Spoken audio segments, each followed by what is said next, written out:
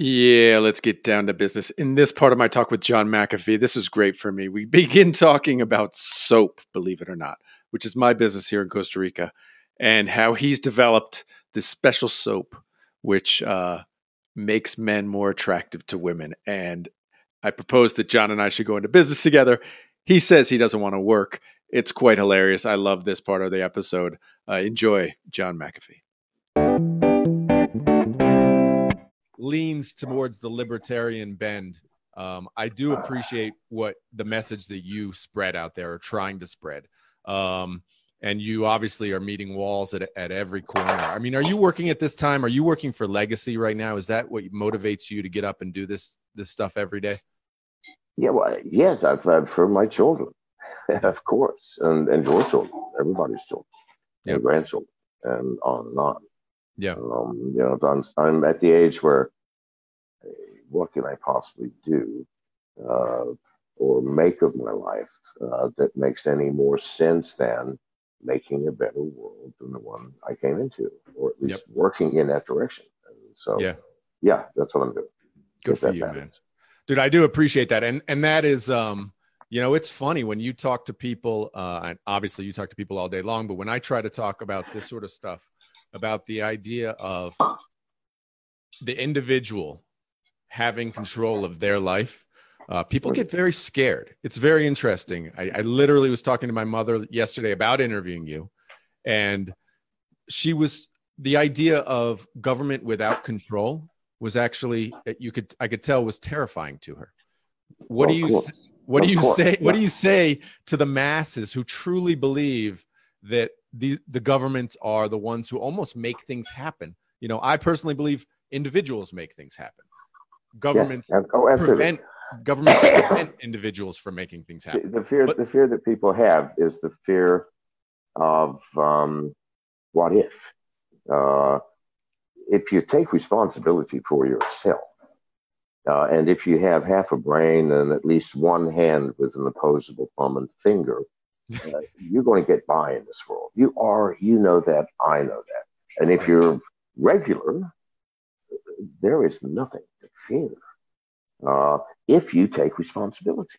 Yeah. Meaning that, hey, I need to be cautious in everything that I do.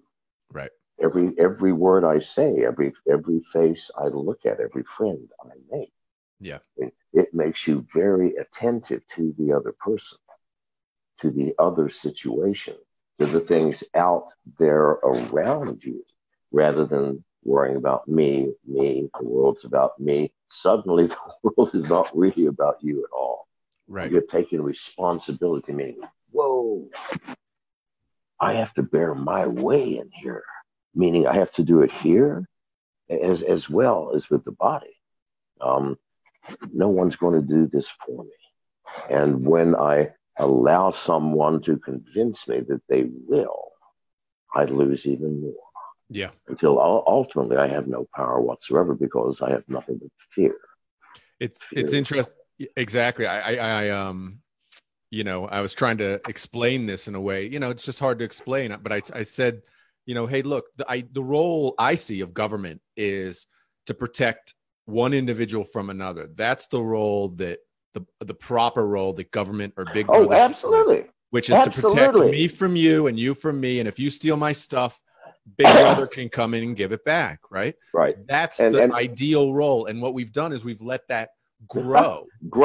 I mean, they grow areas where it's no longer two individuals. It's this is a bad product. Exactly. And you are bad people, and I must protect the good people from the bad people. So suddenly it's no longer we have an individual problem here. This guy punched me in the nose and threatened to shoot me. Send over a peace officer. And that's what the fuck they really are in a true government. Do you view police today as peaceful people doing nothing but peaceful work? Well, a true police officer does that. His job is, oh God, people, we got a clash here. Let's go and resolve that clash. Right. Not a potential clash. There's going to be a potential clash here between this bad product and people who 1/10 of a millionth of a percent are going to get cancer, and Yep. Hey, do your own research, people. Yep.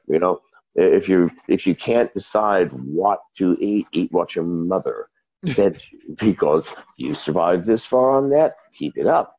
So these are trivial things that people with any common sense would know how to do. Yep. And yet governments do not give us the credit Yep. for being able to be responsible for ourselves. Yeah. And if we can't be responsible for ourselves, then we will have to have this government forever. Do you see this catch-22? Yeah. It's interesting. When I talk to people who are smart, people who are, educated, they believe, for example, we have a cosmetic company here in Costa Rica. We sell bath products, soaps and stuff, right? The legality of getting a soap registered in Costa Rica is so burdensome. It's thousands of dollars. It takes 6 months to do. For what? Soap has never killed anybody, right?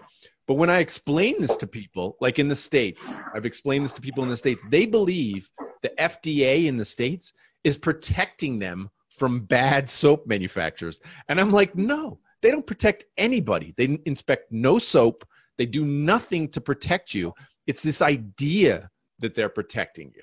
And the idea is solid. Like the government has sold, at least in the US, the government has sold this idea that they are protecting people, when the reality is, at best, they come in after the fact and, put people in jail at best or sue people. Yeah.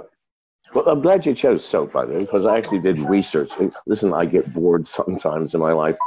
And I hired some kids to do some research, and I discovered that soap is the number one factor in the rise of divorce rates in America.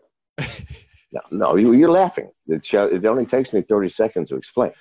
I thought that was only in my house where we make the soap, and my wife and I battle all the time. No. It's in anybody's house who uses soap, and here's why. So tell me.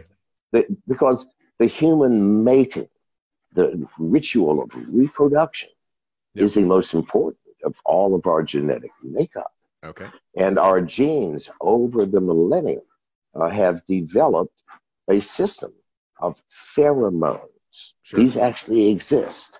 And receptors, pheromone receptors in the nasal passages, which have only one function: to identify a potential mate. And it's the way genes communicate. Sure. And if your pheromone and these pheromones go, whoa, fuck, if we mate, we're going to have a 3-armed monster. And suddenly you're not attracted to that person.